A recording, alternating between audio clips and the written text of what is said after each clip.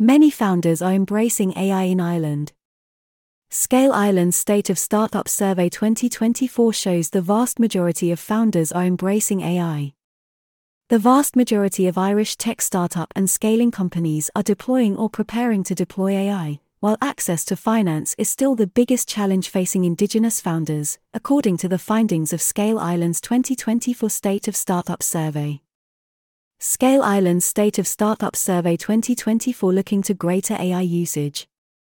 A record 340 tech startup founders and CEOs contributed to the survey, which provides valuable insights on key issues including the potential of AI, the economy, employment, taxation, state supports and incentives, skills, diversity, and climate. This year's findings highlight the high adoption of AI, funding challenges, optimism for new investment incentives, and mixed trends in recruitment and retention. The survey's findings are launched to coincide with Scale Ireland's third annual Regional Startup Summit in Limerick. The survey shows that half of the CEOs and founders surveyed, 50.3%, consider funding to be their biggest challenge, which is a similar level to last year, 51.6%, reflecting the challenging funding landscape.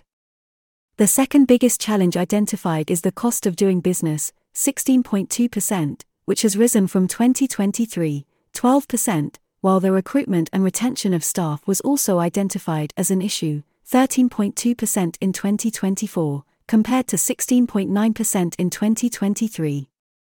Other issues included lack of expert advice and support. Other key findings. AI, 82% are deploying or preparing to deploy AI, while 83% believe AI will have a positive impact on their business.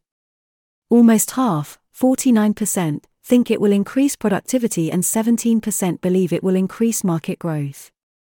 Finance, almost 80% of respondents feel it is difficult or very difficult to attract capital, which remains unchanged from last year, reflecting the funding situation.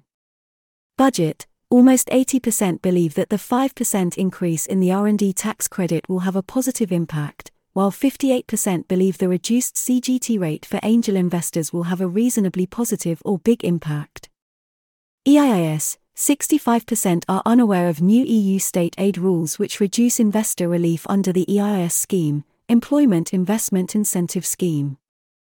State supports, uptake of state supports remains unattractive with 89% of respondents not using the Keep Share Option scheme to retain recruit staff, up on 83% last year, while 64% are not availing of the R&D tax credit, 66% in 2023, and 54% find it complicated, up on last year 49%.